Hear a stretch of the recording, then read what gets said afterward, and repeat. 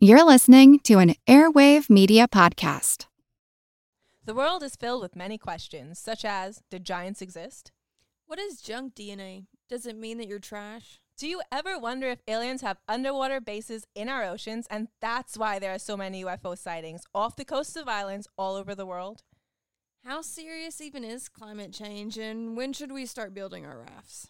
Hello, everyone. You may recognize me as Gabby from the History of Everything podcast. And my name is Bruna, and you don't recognize me from anything yet. Together, we're two scientists who explore the answers to these questions and many, many more in our new podcast, Mystery of Everything, available everywhere you get your podcasts.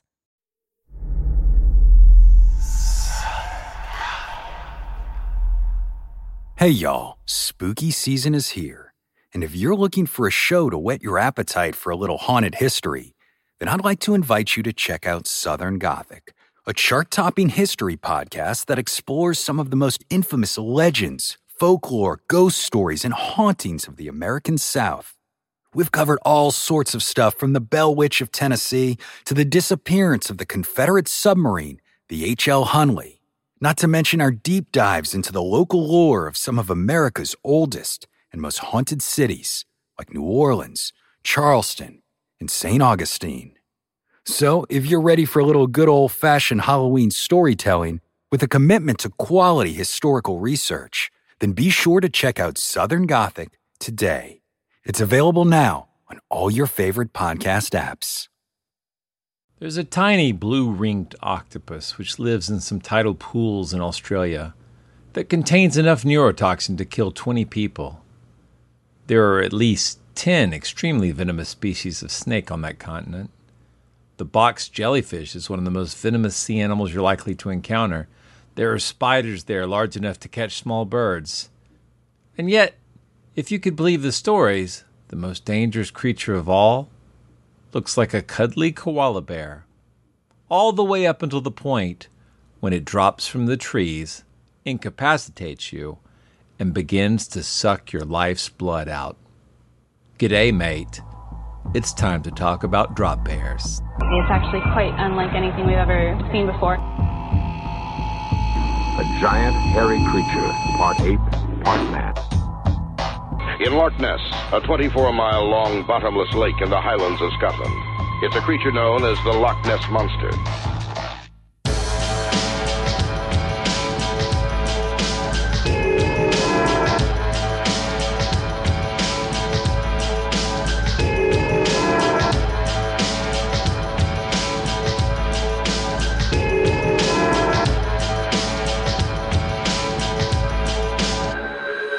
Monster Talk. Welcome to Monster Talk, the science show about monsters. I'm Blake Smith. And I'm Karen Stolzno. In today's episode, we're joined by three researchers who are going to share their interesting work on a legendary creature of Australia, the drop bear. Unlike some of the more famous cryptids in the lore down under, such as the yowie or the bunyip, to truly find the drop bear, one must first place one's tongue firmly in one's cheek. But before we get to that interview, I'd like to share a little news and a correction. I recently had a chance to be on the very popular podcast, Beyond the Darkness, which is the podcast spin-off of Dave Schrader and Tim Dennis's long-running radio show, Darkness Radio. I've made a shortcut if you'd like to check out that show. It's streaming for free at bit.ly/BTD Monster Talk, all lowercase. That's bit.ly BTD Monster Talk. It's all one word. I'll put a link to that in the show notes. If you've reached our show after hearing me on that show, I'd like to say welcome, and I hope you'll check out some of our back catalog of monsters and science. Also, a quick correction from our last episode. I mistakenly called Stephen King's short story collection, which contains the story Jerusalem's Lot, Graveyard Shift. But that's actually the name of a story in the collection. The actual book is titled Night Shift. A link to that is in the show notes for that episode, in case you want to join in with your own opinion of Scott Poole's and my own argument about whether or not Jerusalem's Lot is a Lovecraft pastiche. Today's episode, though, is all about drop bears, and we've had many listeners over the years ask us to talk about these animals. Karen, who herself hails from down under, arranged our interview with Rian Morgan, Catherine Livingston, and Felice Goldfinch, the authors of a fun academic paper titled Man-Eating Teddy Bears of the Scrub, Exploring the Australian Drop Bear Urban Legend. A link to that paper will be in the show notes, and I think it's a fun read. I hope you'll check it out, and I hope you enjoy the interview. Monster Talk. Should we do some sort of round table introduction? Yeah, Okay. Sounds good. Let's do Rian first, and then Felice, and then Kat. Okay, so my name is Rian Morgan, and I'm actually originally from the UK. Moved out to Australia in 2007 when I started my master's research. I'm now an anthropologist, specializing in the areas of digital anthropology and digital literacy. So I currently teach digital literacy subject, as well as doing some digital anthropology on the side, where I've looked previously at online gaming and game cultures, and then more recently moving into social media and the construction of Australian culture online, really through this Drop Bear paper. And Felice? I've been at JCU since I started my undergraduate degree. I did anthropology and archaeology, and I'm now an archaeologist. I suppose my field would be Australian archaeology, rock art, as well as community-based archaeology, particularly in Australia, because they seem to work differently here than overseas. And that's probably it for me. Cool. Thanks. And I'm Catherine Livingston, or Kat. I have also been at JCU since I started my undergrad, and this was my second undergraduate from James Cook University as well. I'm now an archaeologist and specializing particularly in Southeast Asian metals, actually, but still with. I'm still very passionate about the anthropology, in particular, looking at folklore and in specific, specifically weird urban legends and whatnot. Yeah. So, would you say Southeast Asian metals, or do you mean like at the metallurgical level, or like what is that? Yeah. I'm actually doing my PhD in archaeometallurgy, working with a very specific artifact assemblage that has been recovered at the site that we're working in, Saiporn. Neat. Cool. Yeah, I think so. Very interesting. So the reason we have you guys on the show today, we've been doing this show since 2009, and we've had so many requests over the years to talk about drop bears. And I came across your paper. I think someone had shared it on Twitter, and that's Man-Eating Teddy Bears of the Scrub, Exploring the Australian Drop Bear Urban Legend. And this is in an issue of the Etropic Journal, which is on urban vampires and other blood-sucking monstrosities. So we thought we'd get you on the show, and you guys would be perfect to talk about this topic. We're really excited. What inspired you to join together and write a paper about drop bears? Well, personally, for me, it was when Kat and Felice showed up in my office and said, do you want to write a paper on drop bears? But I think it came about as we found out about the special issue and discovered that this was something that nobody had really written about previously in a serious academic context. The drop bear, I think, it really is a sort of quintessential Australian manifestation of the vampire motif. The only one that we've really come across. And I think that was the sort of inspiration to look at this topic from an Australian perspective. And when Kat and Felice approached me, asked me if I wanted to be part of this, bringing along the article from Australian Geographic that I have been using in my subject for a number of years in order to teach students about digital literacy and how they need to be wary of content that they find on the internet. Mm-hmm. So that was my own intro. Apart from the fact that shortly after I moved to Australia, somebody did inform me about drop bears, spun a very long yarn or story, about drop bears and was about to send me off into my class to ask the rest of my classmates about this creature that I hadn't previously heard of. And that sounds like Australians. Yeah, so I guess we should ask you, what is a drop bear? The easiest way to explain it would be it's essentially a very vicious koala who likes to launch itself from eucalyptus trees and devour unsuspecting tourists. Simple. Yeah.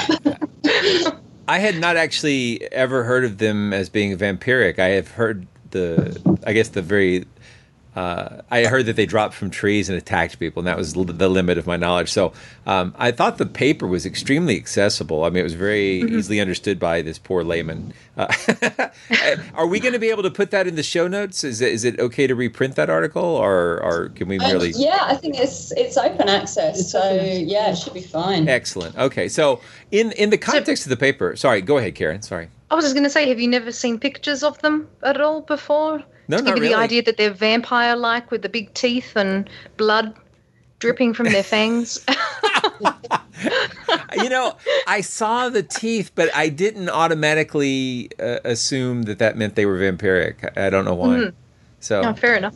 Yeah, is that what, I didn't know. I'm ignorant, but now I'm all educated. So, so our research would this is Kat speaking. Our research that we've actually conducted actually identified two separate variational varieties of the drop bear, and that was the common drop bear and the vampiric one, the one that fed more commonly on blood rather than actually on the body of their prey.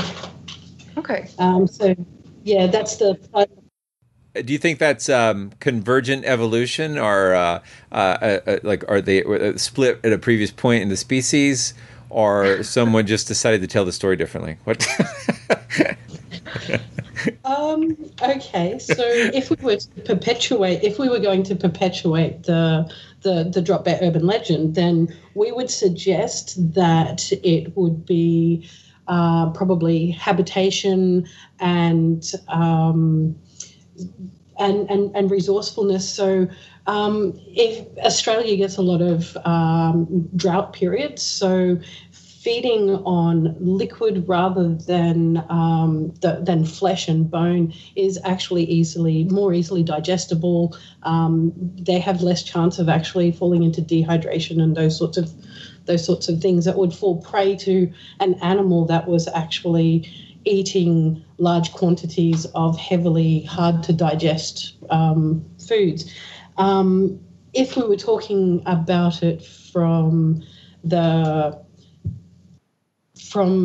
the analysis of the actual urban legend, we would be inclined to say that depending on the location of the people that are of the orators, it would depend on the variation of drop bear that you're actually seeing being spoken about.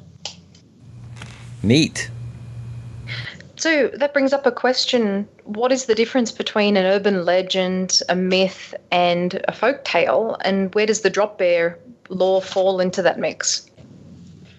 Okay, so yeah. I'd say there's definitely, there's overlap between those different categories. But I think some of we've actually used, quite a well-established topology from Bascom, anthropologist from the 1960s, where he's sort of divides between, so myth would be something that is held as in a sense fact by the culture that myth is associated with, tends to be set in the remote past, to be otherworldly in some sense, and is often considered sacred. Principal characters would be non-human, whereas legends, again, tend to be told or retold as fact, occurring in a more recent past, set in the world of today, and could be either secular or sacred, with primarily human characters.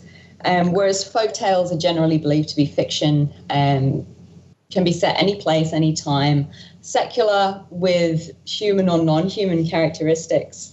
And then when we move to urban legend are really contemporary variations of that legend format set in the world today, generally secular, but with human or non-human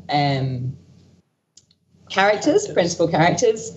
But also urban legends tend to be told as cautionary tales. So there's this sort of, I don't know, what's a good example of an urban legend? I mean, the drop bear itself. I always go with the hook-handed killer. Do you have that in Australia? Sorry? The hook-handed killer. You know, you go on the date to the lover's lane, and then that's my go-to urban legend. There's hundreds and hundreds of thousands of them, probably, but yeah, and I think the stopping on a remote highway and somebody jumps in your boot, that kind of thing. Yeah, vanishing hitchhiker. Yeah. Well, this is a question from my husband. He's American, and you just mentioned cautionary tales, and that the drop bear is a kind of, well, you say in the paper that it's a kind of cautionary tale. So his question is, why do we need cautionary tales about creatures in the Aussie bush when we've got snakes and spiders and all kinds of other scary creatures already? The belief is that snakes and spiders, people tend to just shrug off. Australia has, what is it? I think it's like 10 of the most deadly snakes in the world. And for us that live here in Townsville, where JCU, where the main campus is, most of them actually reside in the bushland around Townsville. But people tend to go, oh, it's just a snake. You know, I don't need to be concerned about that. But there are a lot of other aspects of the Australian bushland regions that tend to also be overlooked. So whilst people might be afraid of snakes and spiders, they tend not to worry too much about the heat that they will be exposed to, how quickly they can become disoriented and dehydrated. So if you have this cautionary tale of this extreme violent creature that is likely to hunt you and kill you, people tend to then exhibit a little bit more caution or be a little bit more wary when they're actually going to traverse in these terrains. Mm-hmm.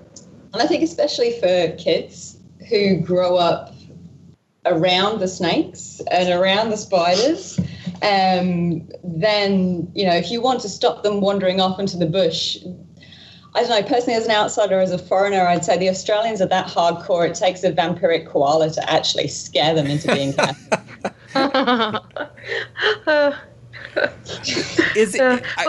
As an outsider, as an American, I'm wondering, how effective is it when you tell kids this story? This has got to be for people. Is it mostly directed towards children who are not native Australians? Or do you actually use it for your own kids to say, hey, be careful of the drop bears, and maybe get them to be a little bit more cautious? How efficacious is it as a legend for protecting people? I had people recount to me of, when I've mentioned that we've been researching this, people start telling their stories. And recently, one guy was telling me about when he was on a scout camp and they were on a bushwalk. And one of the things that they were telling the kids on the bushwalk was that you see those scratches on the tree over there, that's from drop bears. You better stay on the trail. I generally think that it does tend to be aimed towards the tourists. I don't know why. You guys just like... But teenagers will also use it around campfires to try and scare younger children. For me, I can't remember when I actually first heard about it. I'm sure I was a very small child when I first started hearing about drop bears. It's just been something in the Australian culture that I've known about for all of my life. Yeah, I could say the same. I can't actually pinpoint at any actual time. I've just always known about them. I think you're talking about what it's like for tourists versus people who've grown up in Australia. And I had a similar kind of experience when I first moved to the States in 2004. And I was in California and I went hiking.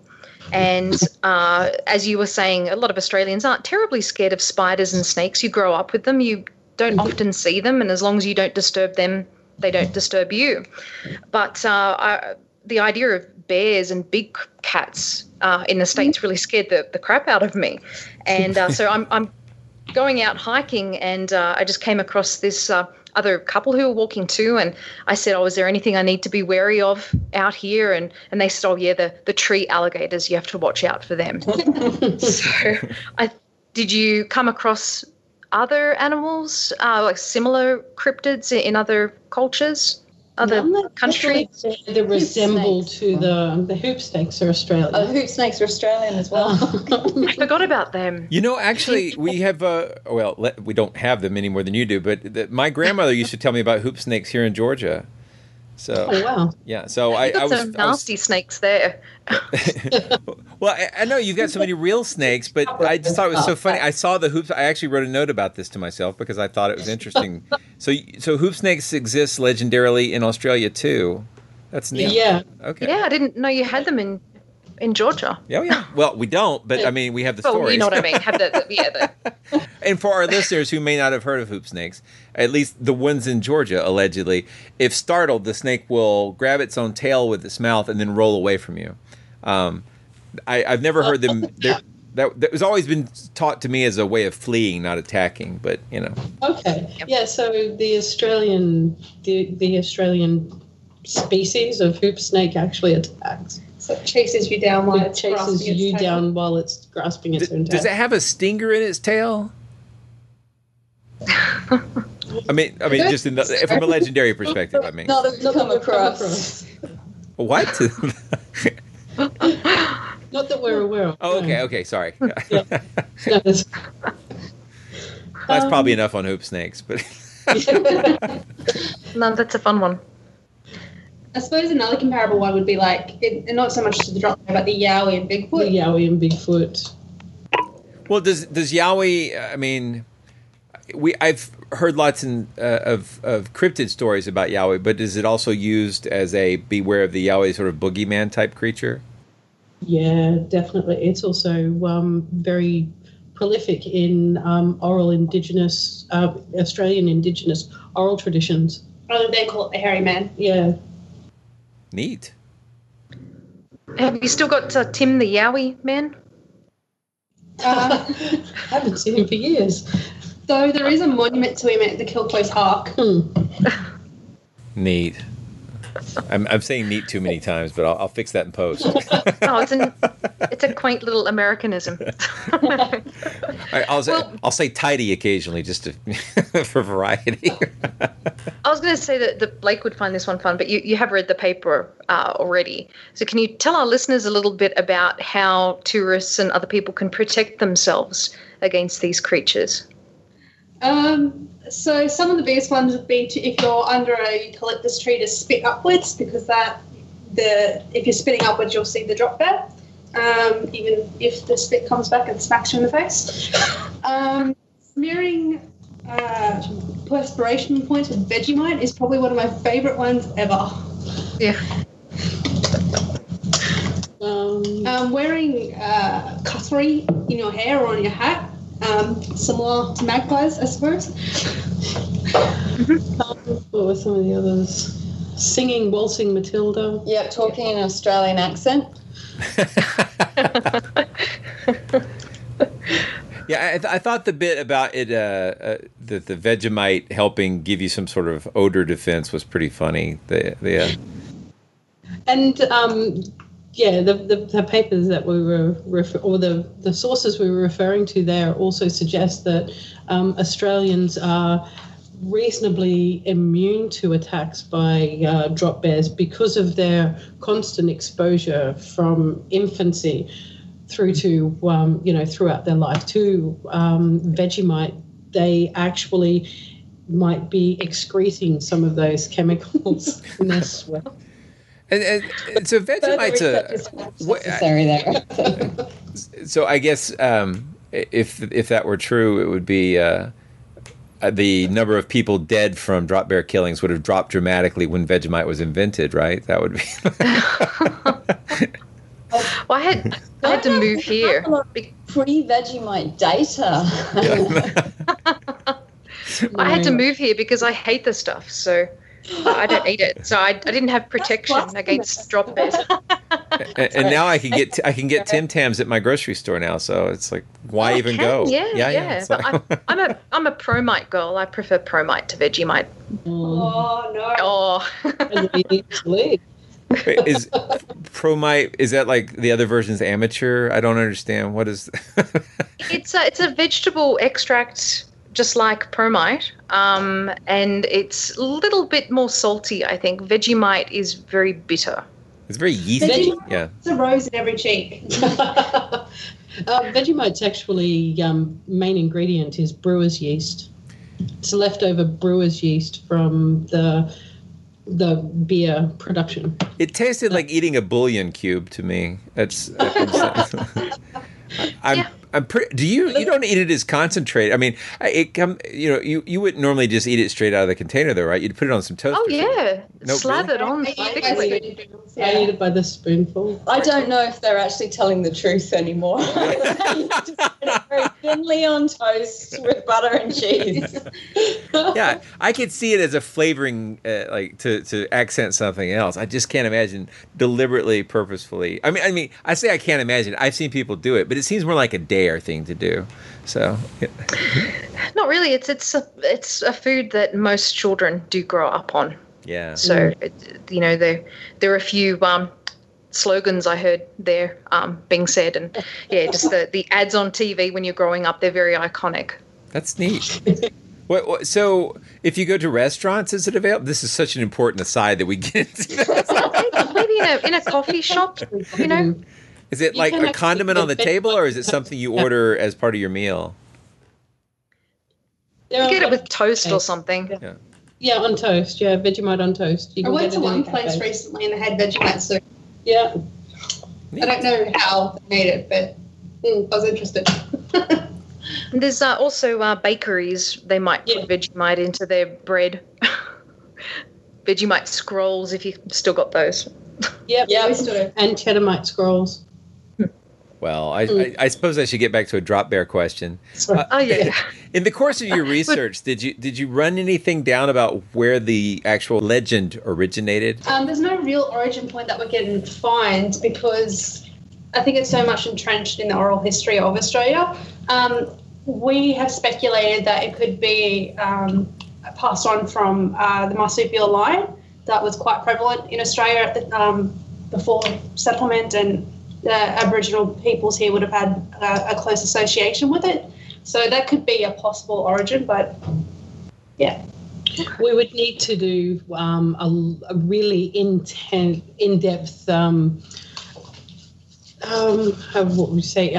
Like investigation, archival investigation into oral, Indigenous oral tradition that have been recorded. But there have been suggestions, made by us and by other universities like Flinders University that suggest that due to body shape, the marsupial lion could actually be connected to the beginnings of the tales of these things. Their predation methods were very similar as well. Okay, and you look at some pseudoscientific sources in your paper as well.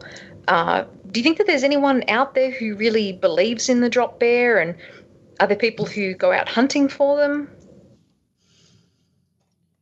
Cryptozoology is starting to actually take off in Australia, and I think drop bears are one of those things that are falling into their radar.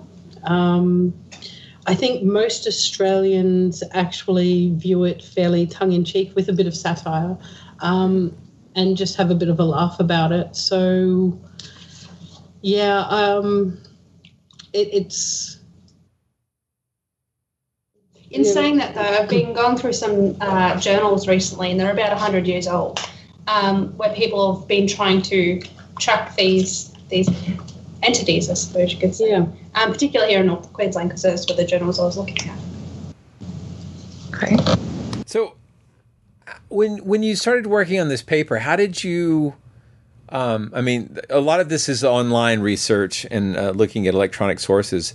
How does one tackle doing an academic study on something that on the face of it is fantastic and probably fictional? I think that the narrative analysis was a big part of that, was to just look from an anthropological perspective at how people are telling and retelling this story, and what some of the commonalities are between different retellings, how it's co-constructed, I think, as well, by groups of different people adding, embellishing, if you like, on different aspects of the story. Talking just to people around the place about their experiences. As soon as you mention, it's one of those things that as soon as you mention it, everyone's got a story. So some of that, but it was primarily that we were looking at sort of online iterations of this myth this urban legend, because this is the primary means now, I think, arguably, of spreading it beyond Australia. It's definitely come out there and now serves almost, I tend to use it as a bit of a cautionary tale in terms of information literacy, and being skeptical about information that you find on the internet. Hello, I'm Paul Giamatti. And I'm Stephen Asma. Each week on Chinwag, we dig into the weird topics you wonder about, that you care about. The stuff none of us are totally sure of, like the Bermuda Triangle, Mothman, consciousness, philosophy, UFOs, ghosts, or, say, Bigfoot. So who's to say that there's not alien species that are Sasquatch? Like I'd seen a ghost, and I would hear something walking and breathing. Maybe every path is right. I will accept as a premise that every path is right. That is a face on Mars, eyes, nose. It kind of looked like Wilson the volleyball. Some people enjoy the waves or whatever crashing, and I enjoy listening to a quantum physics audiobook. I do think there are many things in the world that we just don't understand and probably won't understand. That's our whole show. So join us every Wednesday on all major podcast platforms and find us on Instagram, TikTok, and Twitter at ChinwagPod and Wagon. We've got a podcast recommendation I think will be really fun and or useful for Monster Talk listeners. I Know Dino, the Big Dinosaur Podcast. Studying dinosaurs can teach us about the prehistoric world, but also the world of today. For example, migration patterns of dinosaur lineages can tell us about the Earth's changing continents. Climate models of dinosaur ecosystems help us understand global warming. Studying dinosaur diets can help show the link between plant and animal evolution. Talk about paleo. In many dinosaur injuries, paleopathologies are the first known occurrences of diseases. A new episode of I Know Dino comes out every week with new dinosaur discoveries you won't hear about anywhere else. You can find I Know Dino on Apple Podcasts, Spotify, or wherever you get your podcasts. So it's definitely moved into the online domain pretty substantially, and that's why that was sort of our primary means of investigating this. And from there, we sort of entered, down these rabbit holes of looking at the marsupial lion and the archaeological records and the extent to which they could support or this myth or otherwise. So it's interesting you would mention information literacy. I think that's a common theme we talk about on the show quite a bit, is the importance of critical thinking and questioning. Does this make any kind of sense in a real world? Is there a natural explanation for it? That sort of thing. Is online credulity a big problem in Australia? I think as much as it is anywhere. Which is I don't think widespread then. Yeah, basically. And I think that one of the interesting things about the drop bear and some of the sources that we've used in the article itself is that they present this sense of legitimacy. So you look at, everything I say to my students always, you look at the article, everything points to yes, that this is a legitimate source, and that there's actual research that's gone into this. But that's no excuse for not actually critically engaging with the content of that source. Just because all signs point to yes doesn't mean that the information is necessarily reliable, and that you do need to use your own sort of critical thinking, researching, attempting to verify information that you find, and not just accepting things at face value. And I think that's a lesson that the Drop Bear teaches quite well. There's a lot of things that are done with a straight face that are jokes, and that sort of thing happens here too, where people, it's impossible to tell satire from reality. I guess was it Poe's Law, I think, online, and I find that fascinating because this is a nice, I guess it might be considered a nice, safe topic. I would suspect most people don't have a passionate belief in this, but it's a good way to examine these issues with maybe giving people an opportunity to think about those questions on a topic they're not so invested in. That's neat. It definitely, yes, it serves that purpose well, I think, particularly because every semester when I present this article to students, people will look at it, not the one that we wrote, but the Australian Geographer one about tracking drop bears using satellite technology. Mm-hmm. It's presented as a legitimate academic source. You've got websites like, Australian Geographic and the Australian Museum. That are presenting the drop bear narrative. I think that every semester we get people that say, they just look at the source and they go, yeah, that's fine. That's legitimate. And then we have a bit of a chat about whether or not we need to be scared of drop bears. You'll find that here too, that there might be a particular claim about a haunting or just some kind of paranormal activity or cryptids that exist somewhere, that it might be mentioned somewhere in a legitimate source, and then just as time goes by over the decades, that particular source is lost to a lot of people, and that all that's left is the idea that this was somehow researched or treated in a legitimate source. And so that gives a kind of credence to it for a lot of people, I think. Good point, yeah. Well, you and I were talking about that, remember, recently. Yeah, it comes. I was thinking about the April Fool's thing.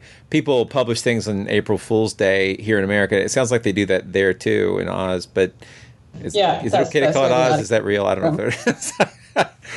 You may just this once. But I noticed that exactly that yes, it gets published in a legitimate source, but it is on April 1st, and you lose that context, and suddenly it seems like these serious academic sources are giving serious credence to something that they really actually don't care for or don't believe in or support. And from memory, I don't know if this is still the same, but it's not in the States anyway, that if you do something to someone on April Fool's Day and you do it after midday, noon, 12 o'clock, then suddenly you're the fool. I don't know if it's still that way back home, but it's not that way here. You can pull pranks all day long. All day long. You had another question about kind of pranking, didn't you? And I did. I was wondering, do people in America, there's this terrible trick where you take people on what they call a snipe hunt, and you basically try to get people to go who've never gone hunting before to go out in the woods, and they take it's just a trick basically to get someone to go out in the woods, and then you leave. And so you basically abandon them in the woods. It's not a nice thing, but I was wondering that episode of Cheers. Oh man, I wish my wife was on the call. She loves Cheers. She can really tell a Cheers story. It's like you're there watching the show, only it's just her telling you. So, but I was wondering, do people do that with drop bears? Do they use it as a form of hazing? Probably not. Just because the fact that the Australian bush is, especially if you're not familiar with it, can be quite a dangerous environment to be in. Yes and no. when I was in the Army Cadets for a while, and they often used to use that for new recruits on their first bivouac. That was one of the things. So they had a pre-sliced up hoochie, and overnight, there would be a lot of movement. The young ones, obviously, new recruits, not familiar with the environment, don't really know what's going on. Next morning over breakfast, and somebody's been attacked by a drop bear. Here's the evidence. There's the torn up hoochie with the the paint on it looks like blood, etc., etc. Yeah. So I've seen it in controlled environments, but not just like, we meet some, German backpackers and they're going off camping somewhere and you go, I can take you to this place and then haze them with the drop bear tail. Like, they tell them about drop bears and to beware of them, but I've never heard of people actually taking a random person who isn't familiar with the area into the bush and just leaving them there. Yeah, or doing a fake drop bear attack. I think that my own experience, I don't know if it was so much a form of hazing, but the fellow who first told me this drop bear story and spent quite a long time convincing me. I was very new in Australia, and there are some very strange animals here. We've got mollusks that shoot arrows. So I was quite open to the possibility of these, vampiric koalas. And I think his main aim was to get me to go and ask another person whether or not this was true. Mm-hmm. And it was basically just a wind up to try and suck me in and see if I'd go and take it and ask somebody and make a fool out of myself. Mm-hmm. So I think to that extent, maybe, but no, you definitely don't want to be leading people out into the bush. That's probably not a good idea. That's funny. Drop bears or not. Unless it's the day before their wedding. Wow. That reminds me, when I was in the Navy, they used to do tricks like that where they would tell you to go somewhere on the ship and find something. For example, they would say, go get 2 quarts of ID10T oil.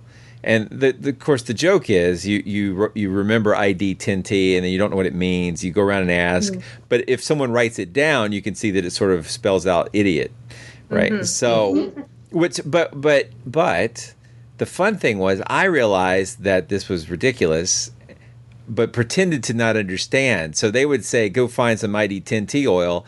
And instead, I would go back to bed. And then I'd come back like an hour and a half later, pretend to be haggard and worn out from walking all over the ship. And they said they didn't have any, and they sent me to another place. And actually, I just slept. It was great. That's clever. Ingenious. I'm assuming that the statute of limitations for that is over. Well, I wanted to ask about drop bears as well. We treat a lot of monsters and claims on this show, and occasionally we hear about creatures like Bigfoot, alleged creatures that have paranormal abilities, that they can disappear and reappear somewhere else, and just various things like that. Are there any paranormal claims about drop bears? Not that we've come across. Like there's folklorist, ex-military folklorist that we refer to in our article in Coates, who claims to have gotten some oral histories from former military men from the war, who claim that there used to be what they call a mammoth drop bear that actually stood 5 meters tall. And the other claims were that the military, as the Australian military, in particular the SAS, actually train in drop bear habitats so that they actually become familiar with how to avoid them, used to fighting them, etc. But as for the drop bears themselves having any particular supernatural being, aside from being very good at camouflaging themselves and launching themselves from trees, none that we are aware of. Okay. Yeah, I noticed in the paper you said drop bear scat instead of drop bear dropping, because I thought that might get confusing. Well, there's the name for the show anyway. Yeah, drop bear scat or drop bear dropping. Drop bear dropping's all right. Yeah. So, how are drop bear populations faring compared to bunyip populations with all the environmental changes that have been going on? I feel like they're doing a lot better because bunyip, in a particular place, whereas drop bear is more widespread.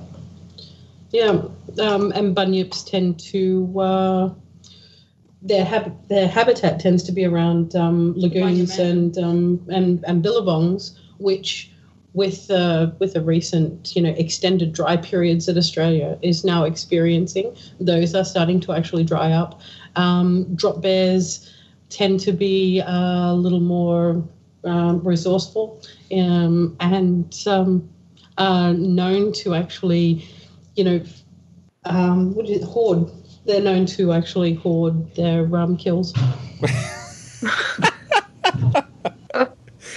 I feel like I should tell the listeners, if they're not familiar with the bunyip, that it's another folklore animal of Australia. But a recent episode of the Folklore podcast did this amazing coverage of bunyip legends that I really highly recommend. So I'm going to put a link to that in the show notes. We should do a show ourselves. Well, we should, but that was so good. Maybe we should just... Anyway, it's not important. And steal their questions. So I have to admit, I grew up in Sydney on the northern beaches and didn't really hear anything about drop bears when I was growing up. So are there particular areas that they're known to exist in? So I think that actually got removed from the article. So riparian habitats tend to be the most common areas for drop bears. So that's areas around water sources, and right up the east coast. I'm surprised that from the northern beaches of Sydney that you've never heard of them, because according to our map, our distribution map, you guys have quite a dense population of drop bears.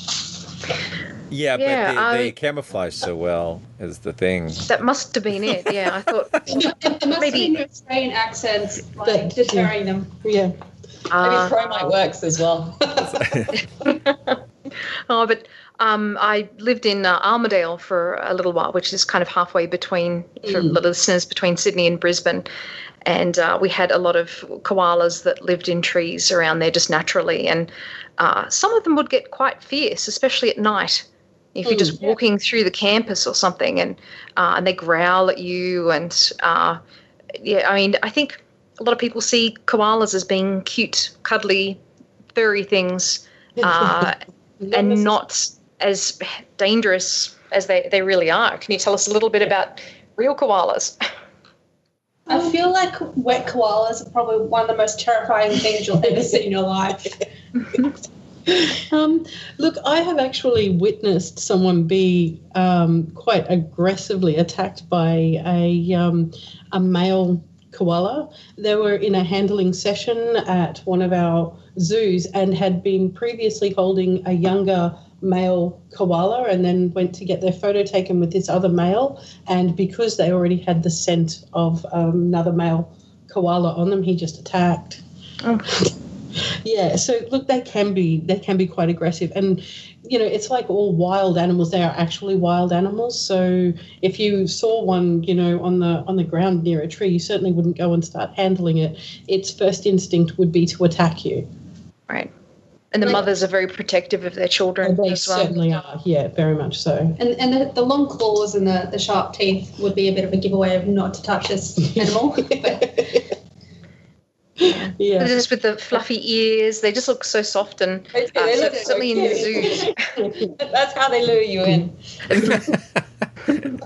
So don't pick up the koalas.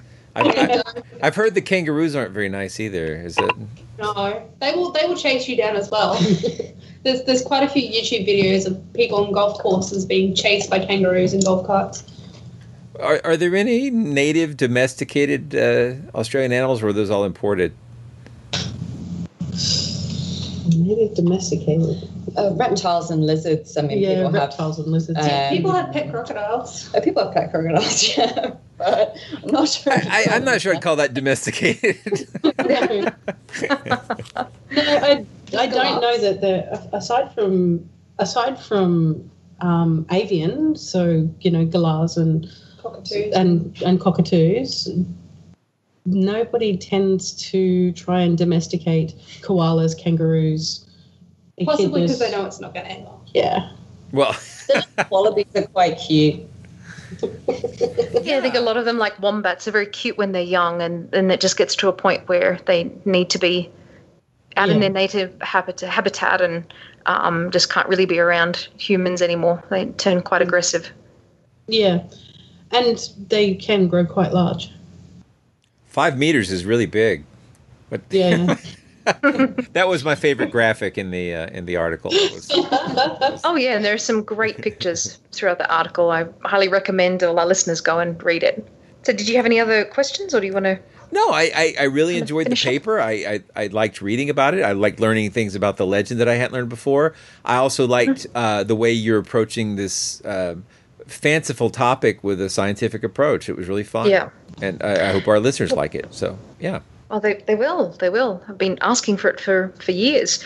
So we just have a final question that we like to ask all of our guests. And so I'd like to ask you guys now, what's your favorite monster? If you can each respond to that. Probably the zombies. Oh, classic. I'm really popular. Yeah, the first horror film that I ever saw was Night of the Living Dead, and I was probably far too young to be watching that movie. Certainly made an impression. But aside from that, I've got to say the other one is Bigfoot, because when my family first got the internet back in the early 90s, my dad told me, hey, we've got this great resource. You can, you've got access to all the information in the world. The first thing that I actually tried to search for is Bigfoot real? So it's kind of a toss-up between those two.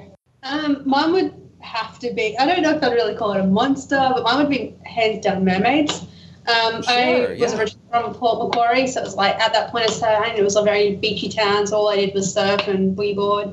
And now I scuba dive. I have blue-green hair. It's kind of my spirit animal. Nice. Nice.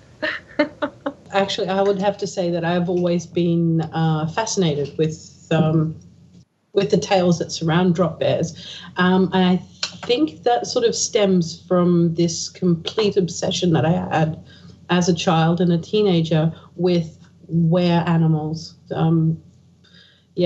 And all variations of them. So I guess there was a part of me throughout my teen years where I wondered if perhaps this drop bear was actually the were version of a koala or something else. Yeah. So I think that's how the drop bear came into my imagination, and sort of sat there for a long time, but definitely wears. So I'm very partial to all were creatures. Me too. I love were koala. That sounds good.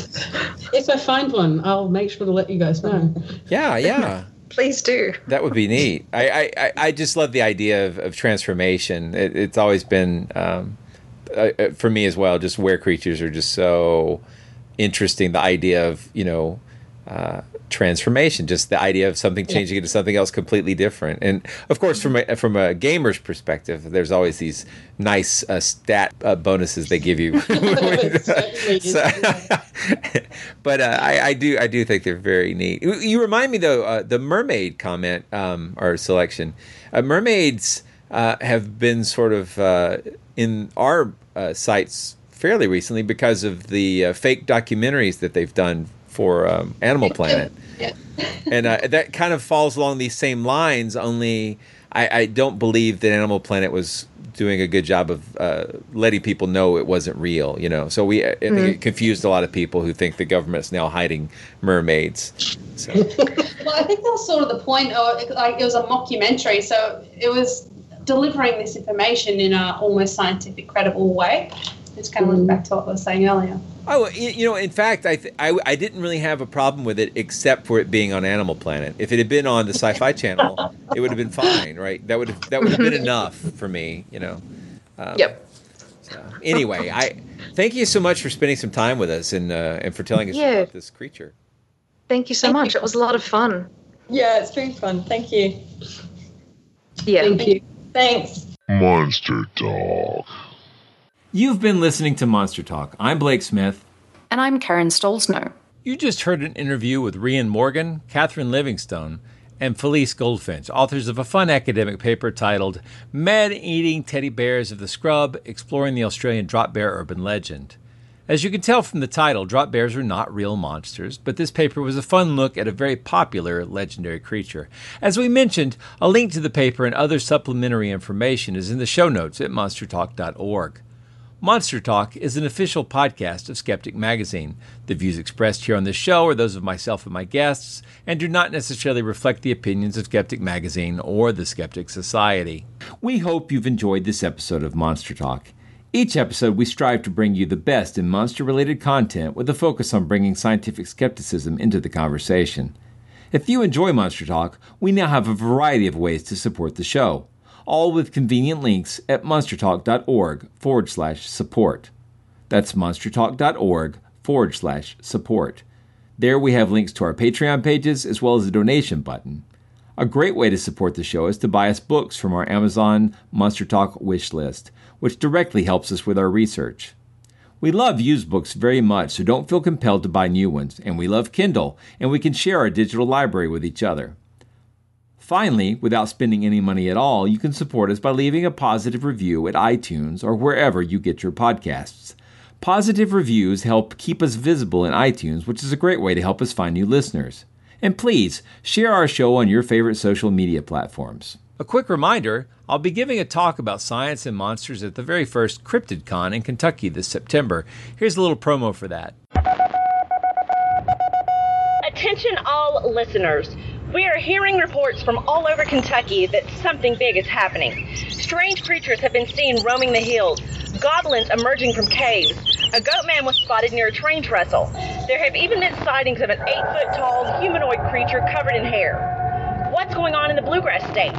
To find out, you will need to go to CryptidCon, Bigfoot Monsters and Legends. Head on over to Frankfort, Kentucky, September 9th and 10th. At CryptidCon, you will meet Cliff and Bobo from Finding Bigfoot, Nick Groff from Paranormal Lockdown and Ghost of Shepherdstown. You'll learn from top researchers in the field, Warren Coleman, Lyle Blackburn, Stan Gordon, and many more. CryptidCon will be an action-packed weekend with vendors, seminars, and even a Bigfoot hunt. Go to www.cryptidcon.com for all the details. And for a more skeptic-themed convention, you're not likely to find more high-powered voices of science and critical thinking than those meeting up in October for CSICon 2017. Hi, my name is Barry Carr, and I'm here with Tom Flynn and Jim Underdown talking about the upcoming SciCon conference this October in Las Vegas. So, Tom, Jim, what are you looking forward to coming out to SciCon? I cannot wait. I will be hosting the disco party on Saturday night, and is it a zombie disco party? If you want to dress as a zombie, that's fine. That's what we're billing it as, a costume party, so come as you like. Yeah, and we're actually going to have cash prizes and dancing and drinks. Is it true that the grand prize will be a big bowl of brains? Well, leaving the brains and the zombies aside, this is a conference with some heavyweights in the skeptical community. For instance, we have Richard Dawkins, Lawrence Krauss, James Randi, Eugenie Scott. The list actually goes on and on. We have almost 40 speakers coming or more. We have workshops, of course, entertainment, as we mentioned. Anything you particularly want to see? My dear friend Richard Wiseman will be here, also from the UK, author of Quirkology. I can't wait to see him. And don't forget Richard Saunders from Australia. It's going to be Richards busting out all over. It's the richness of Richards. It absolutely is. I'll be gambling, too, at some point. No, skeptics do not gamble. Skeptics don't gamble. We know the odds. We don't do that. If my experience last year is any indication, skeptics do not gamble. Skeptics win. I have a Some system, skeptics. Harry, I have a system that is guaranteed to win. I'm going to grab a stack of chips and run. There you That's how go. I win. Yeah. Okay, the New Yorker writer Maria Konnikova is going to be receiving the Ballas Award for Critical Thinking for her most recent book. Right, The Confidence Game. Yeah, Maria was a speaker last year. She spoke about the confidence game last year. This year, she's talking about her new book, which is about luck.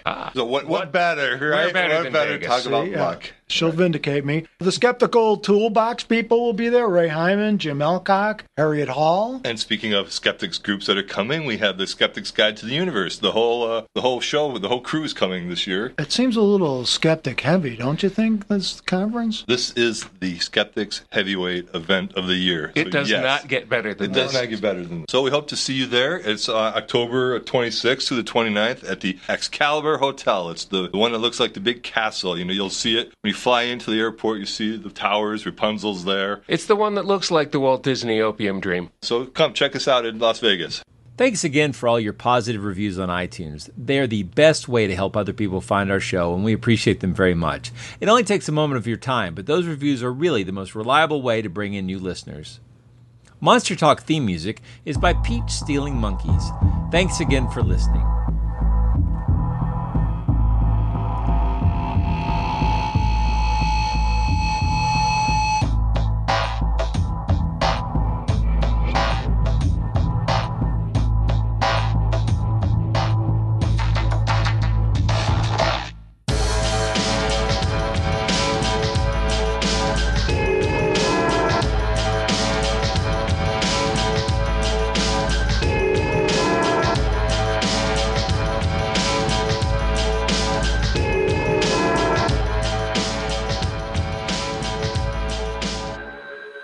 Did you know that you can now subscribe to Skeptic Magazine digitally? Just grab our free Skeptic Magazine app, currently compatible with iOS, Android, PC, Mac, Kindle Fire, Kindle Fire HD, and BlackBerry Playbook. Head over to skeptic.com/magazine/app to find out more and download more of your favorite Skeptic content. Did you know that you can now subscribe to Skeptic Magazine digitally? Just grab our free Skeptic Magazine app, currently compatible with iOS, Android, PC, Mac, Kindle Fire, Kindle Fire HD, and BlackBerry Playbook. Head over to skeptic.com/magazine/app to find out more and download more of your favorite Skeptic content.